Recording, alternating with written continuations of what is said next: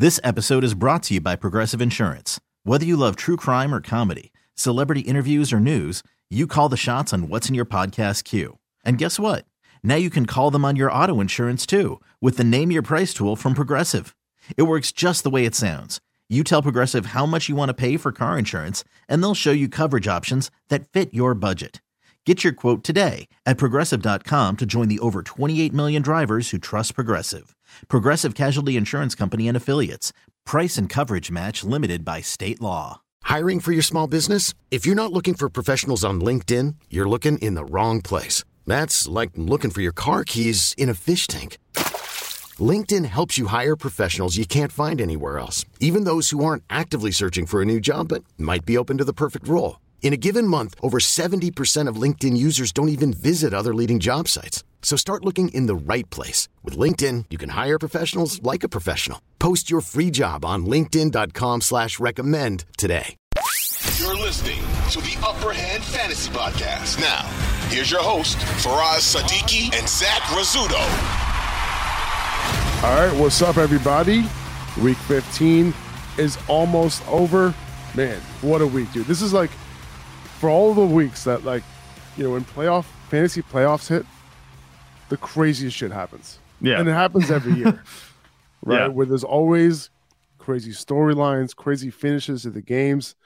You know, we have a really funny fantasy story for you in one of our leagues coming up at the end of the podcast. We'll talk about that. But yeah, man, like a lot of bad beats that I've seen, a lot of insane finishes for some victories.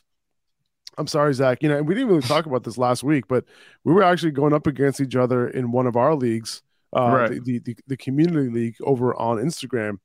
And, you know, I snuck into the playoffs there because, like, I had enough points. So I was able to make it to that 6th spot. Right. You were the 3 spot. I was. And I am your demise. Yeah. Does that make sense? Shout out my Cowboys offense for scoring me, I think, 5 points total across 2 players, Michael Gallup and Dalton Schultz, man. That was just tough. I can't believe I lost that one. I mean, I don't think starting Allen Lazard or Gabe Davis over either of them would have made more sense. So, you know, it is what it is. Dalvin Cook and Ramondre Stevenson really just handed me that L this week. Yeah, you know, and Ramondre really, you know, came through. We'll talk more about that Patriots game a little bit later, but he definitely came through for me. You know, Jonathan Taylor getting hurt did not help in a couple leagues on Saturday. But what we're going to do in this podcast, guys, we're going to review everything that happened in yesterday's games. We're going to assume that a lot of you guys made it to week 16, or at least, you know, need something tonight for you to be able to make it, you know, to week 16 to the semifinals of your championship run. So we're going to go over, you know, like we normally do on Mondays, go over everything that happened throughout the games on Saturday and Sunday. And hopefully we'll hit you with a little bit of insight to make your best decision. Starts a decision, pickups, all that moving forward.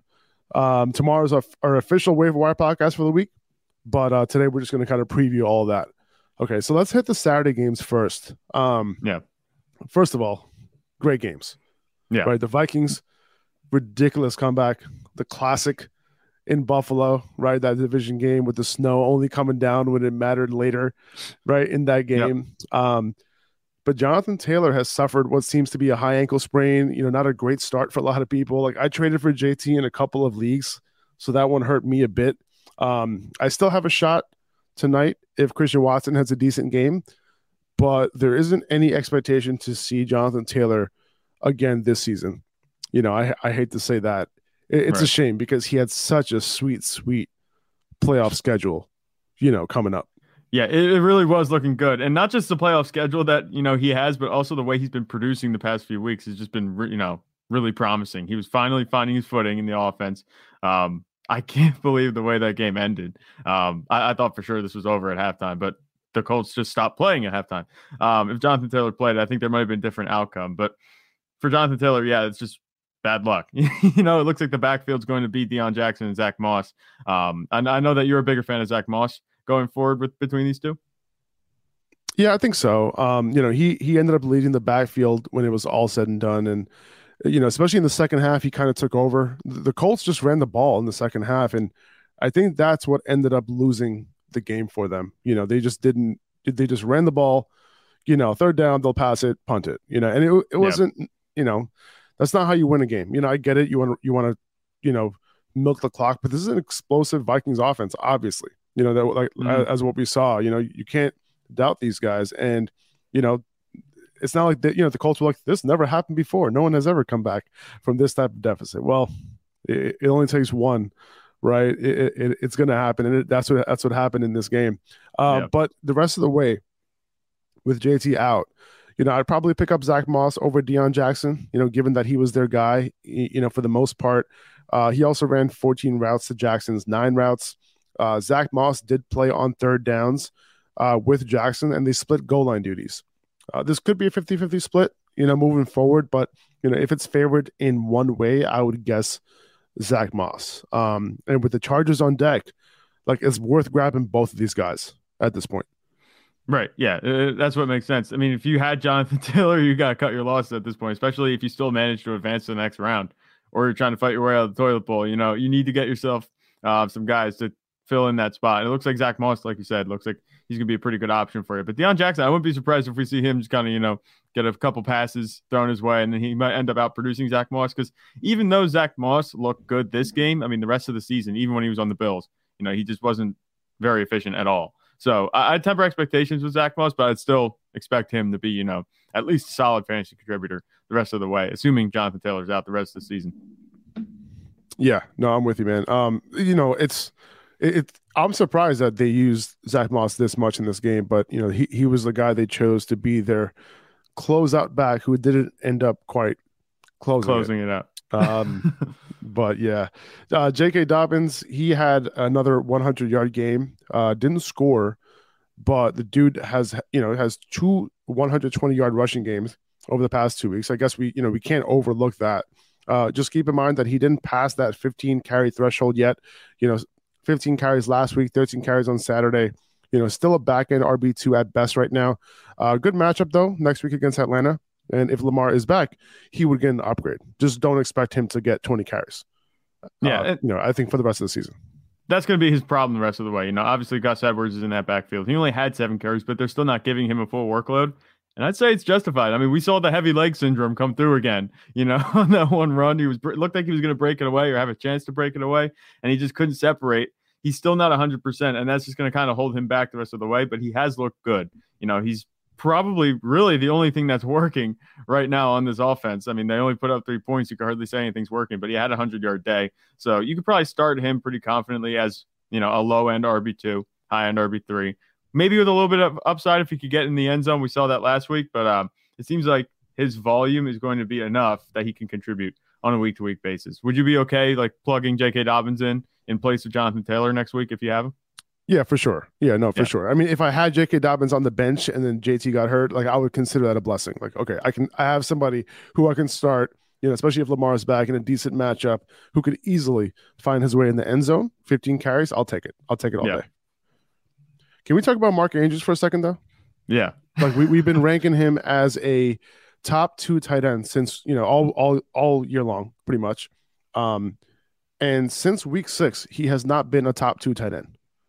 Since then, he hasn't finished in the top 5 one time, and he's had 4 performances outside the top 22. Right, and of course, he's going to have a great matchup against Atlanta at home next week. But guess we have to live and die with Mark Andrews if you have him, going forward. It's like, if he had a tough matchup this upcoming week, I would consider benching him, for a few other tight ends, because he's simply not getting it done. If you streamed tight ends, it's possible that you have had a bigger output, over the past several weeks, over Mark Andrews.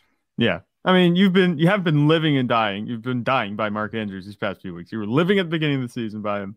You're dying by him now these past few weeks. And I think we might have to move him out of the 2 spot. It's been automatic. We've been putting him there because we know what he can be. And we've seen him do it with both Lamar Jackson and Tyler Huntley. We thought maybe Tyler Huntley coming in would maybe increase his workload a little bit. Maybe we'd see him perform a little bit better because he was going through a bit of a dry spell following that week 6 performance where he finished as a tight end too. After that, Lamar Jackson, he's tended to get away from him. But now Tyler Huntley's in.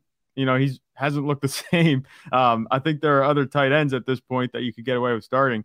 Travis Kelce stands alone as the only tight end that you can really rely on every week now at this point. I mean, Mark Andrews, we know he's talented. He's just not getting the production that he had before. And I would just, like you said, consider starting someone else over him that has a little bit more momentum at this point, that's on a little bit more of a hot streak. You have to ride the hot hand. Guys like Evan Ingram pop into mind. He didn't have a humongous day, but, I think I'd be more confident starting him. I mean, even though they have a tough matchup against the Jets, it seems like Trevor Lawrence is on another level. He's getting the ball to him pretty well. Oh, yeah. He is definitely on another level. He's getting it done for sure. But this Miami Buffalo game, it was a really good game, man. Like, it was back and forth. It wasn't snowing, until late in that game, so there was plenty of opportunity for Tua and company to do their thing. Waddle ended up catching only 3 balls, had a very long touchdown on 7 targets. Tyreek had 13 targets. He got it done. But Josh Allen, man, it's like he's born for these games. 300 yards and 4 touchdowns. He got it done in a big way. Yeah, I mean, Josh Allen, that's what we've come to expect from him. And all of the guys that we thought would produce, produced, or they outproduced what we expected. Like Jalen Waddle, I know we had him ranked pretty low this week. I think that was warranted. Like we said, the lake effect snow really clouded our judgment a little bit on that one because it looked like it was going to be bad. Did you see the pictures that they put out at like 7:30 in the morning the day of? I thought it was going to be like a snow bowl, and then the game came on and there was no snow. I was like, where's the snow? And that's what everyone else was thinking too. But you're right. But you know what? It's funny. Like, he only caught 3 passes. You know what I'm saying? Yeah. It's not like, he was getting targeted a ton, so 7 targets, nothing too crazy. So we always knew he had that ability, right? Like, he could take it, to the house at any point. But he ended up scoring. So if you ended up starting him, which in most cases you probably did, he did come through. That's all he needs, though. That Jalen Waddle, the type of threat that he is, he only needs 7 targets. He can take 1 to the house, even 2 to the house on 7 targets. But like I said, once the snow started coming down, my prediction kind of came through. We saw the offense. The Dolphins started to flop around in the snow. They couldn't get anything done after that. So it was interesting. I was glad, actually, that it didn't start snowing till late because then it actually made a competitive game. I think if it snowed all game, it would have just been a blowout. Yeah. It was kind of cool, though, with the snow coming down when it mattered. Yeah. It was a great ending to that game. Who was it that caught the ball? It was McKenzie, right? Who caught the ball at the 10-yard line, like at the end of that game? Yeah, I think it was. And I think it was. And at that point, like, that's when the snow was really coming down. So it was fun to watch. And the Bills' backfield, it's kind of back to what it was before. With Singletary leading it. James Cook was behind him. Nyheim Hines had that 1 touch. It was that touchdown in the red zone. But it looks like that James Cook game that we had a few weeks ago, that was just a blip on the radar. Yeah, and that's what it's looking like. And did we really trust the Bills' backfield? At this point, we told you to pick up James Cook on the waiver wire just in case, it wasn't a blip on the radar. Right. But I wasn't expecting anybody to have an incredibly high ceiling in this backfield anyway. And it looks like the workload is now readjusted back to the levels that it was at before, where it's just kind of be a barren wasteland, in the Bills' backfield, unless somebody gets the majority of the carries. I don't see that happening moving forward. The Bills tried to justify their trade for Nyheim Hines by giving him 1 touch and a touchdown. That's about my takeaway from the backfield here at this point. Nothing new. I wouldn't be starting any of these guys really, except for maybe Devin Singletary. And that would be a desperate play for me at running back. Yeah, no, definitely. And, Stephon Diggs didn't have a big game, but nothing to worry about there. Just move forward and keep starting him, obviously. The Lions backfield, that was a 3-way split also, right? In terms of snaps. Justin Jackson still had 7 opportunities. DeAndre Swift had 16 opportunities. That led the backfield, so that's good. That's what you want to see. He also led in snaps, but barely. So he kind of remains that upside flex play moving forward.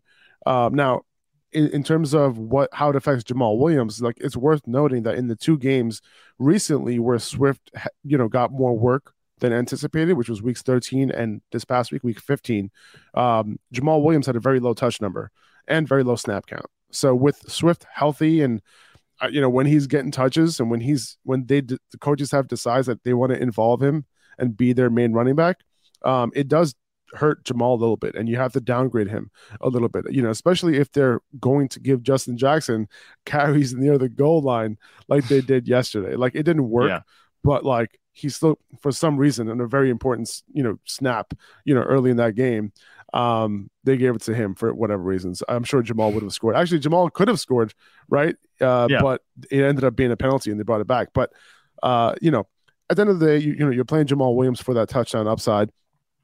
But, 15 carries on top of that definitely, kind of helps too. But I wouldn't expect that, if DeAndre Swift is going to get his touches. The good thing is this. Well, I don't know if it's a good thing, but you don't even know. We don't know. We don't know what DeAndre Swift's role is going to be like next week. Who knows? Yeah. No idea.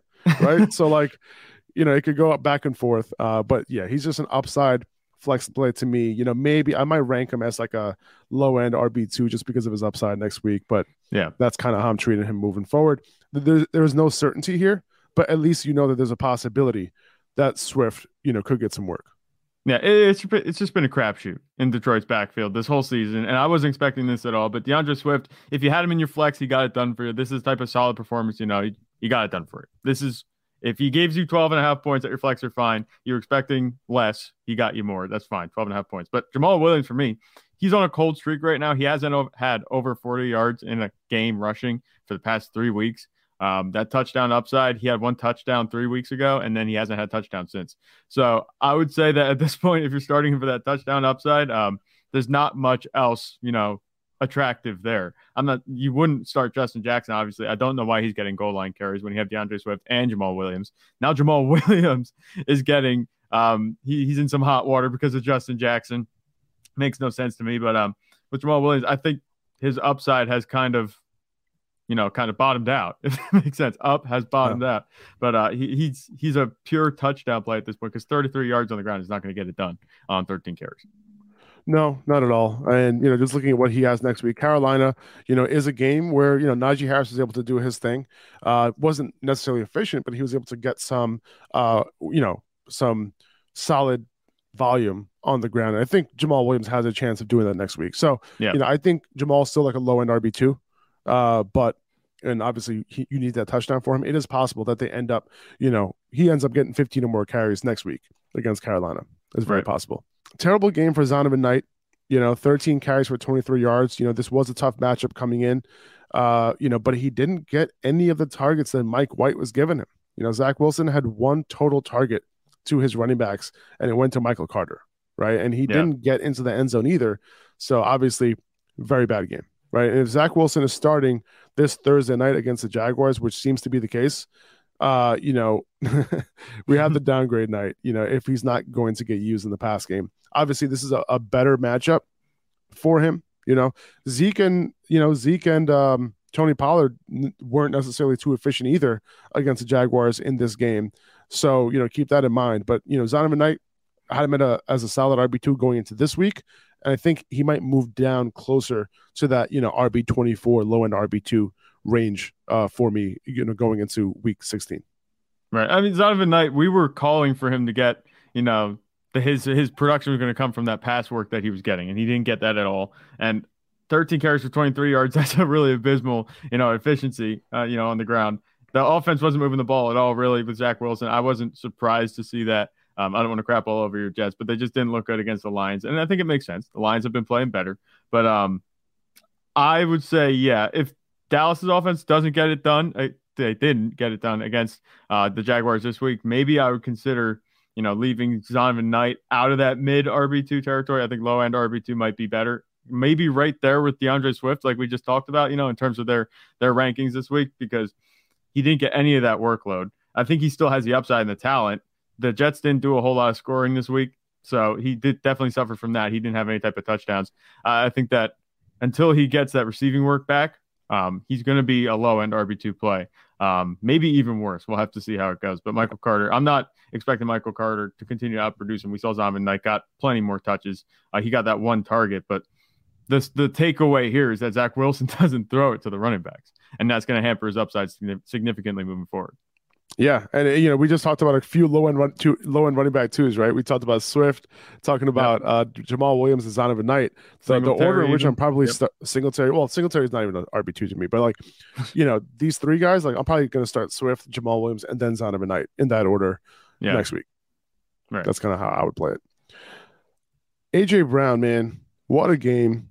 9 catches for 181 yards on 16 targets. Devontae Smith, 5 for 126 on 8 targets. The Eagles attacked through the air. Not something that I expected, right? Like they couldn't get a whole lot going on the ground with Miles Sanders. Pretty disappointing game for Miles Sanders as a whole. They didn't give him a touch in the first quarter in those 2 drives that they had, which was kind of disappointing. You're like, all right, well, this is one of the worst Russian defenses. Maybe win this game, on the ground, but like, nope, that's not what they did. And it's interesting because like literally Sirianni was one of those coaches that you can kind of predict how they were going to attack a specific team. Like if they're really, really bad on the ground, attack them to the ground. If they're really, really bad to the air, you attack them to the air. That's what he's been doing. So it's like coming into this game, this was a little bit of a surprise for me.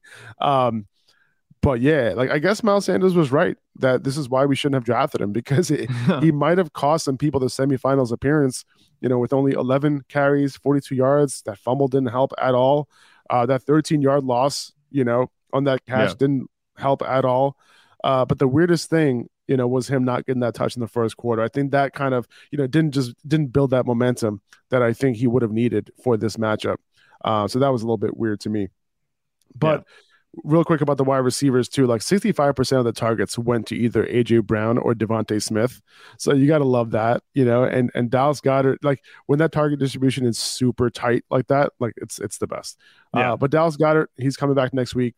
That he'll likely mess with that just a little bit. But that's really what you want to see, man. Like just in general, you want your studs to get those targets at that rate, and that's what we saw. But Hurts didn't throw any passing touchdowns in this game, but he ended up scoring 3 on the ground. So he got it done for you in a big way, man. Like just what are your thoughts on this Eagles offense?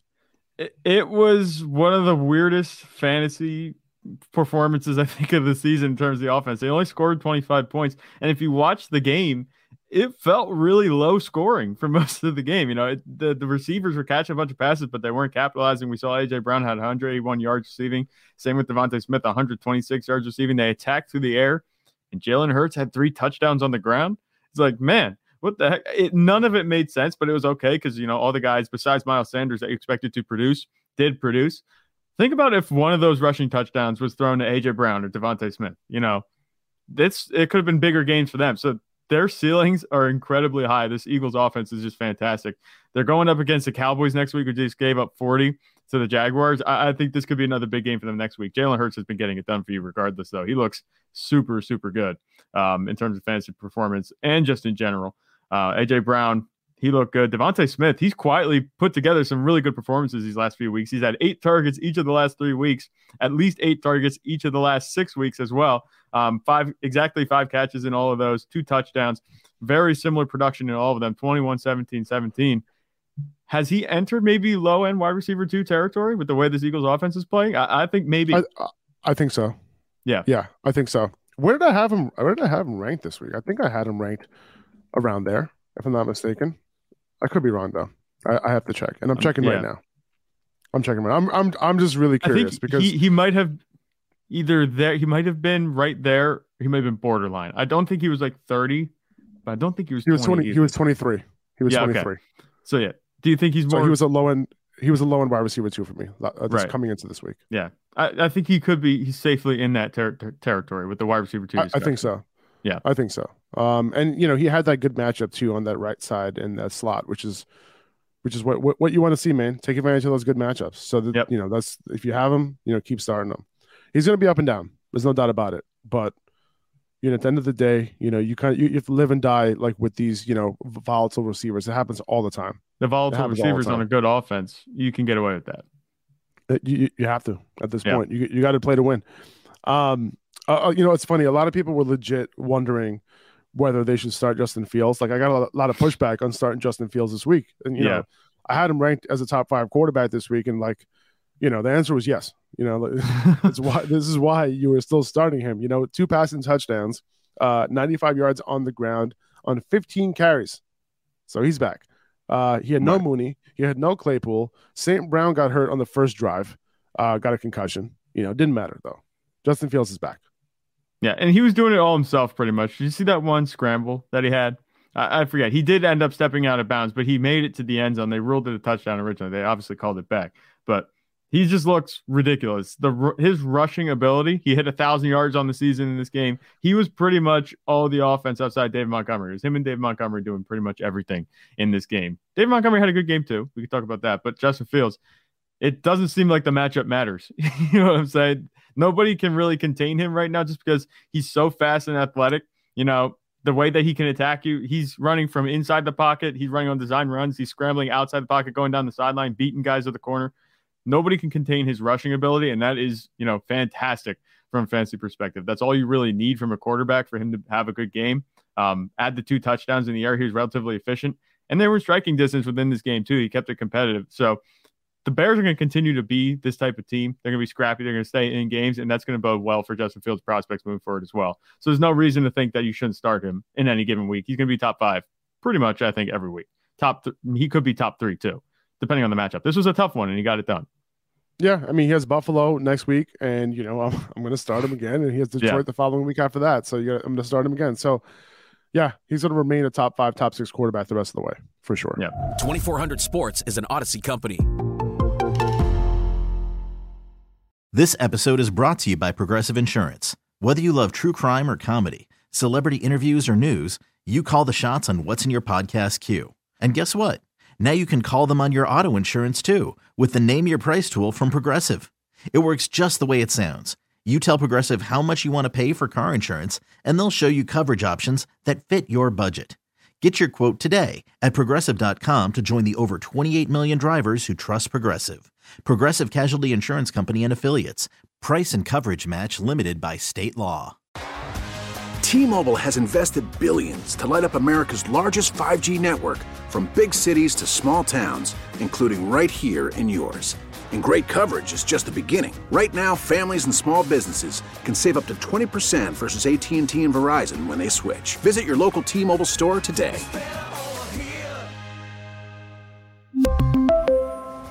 Plan savings with 3 lines of T-Mobile Essentials versus comparable available plans. Plan features and taxes and fees may vary.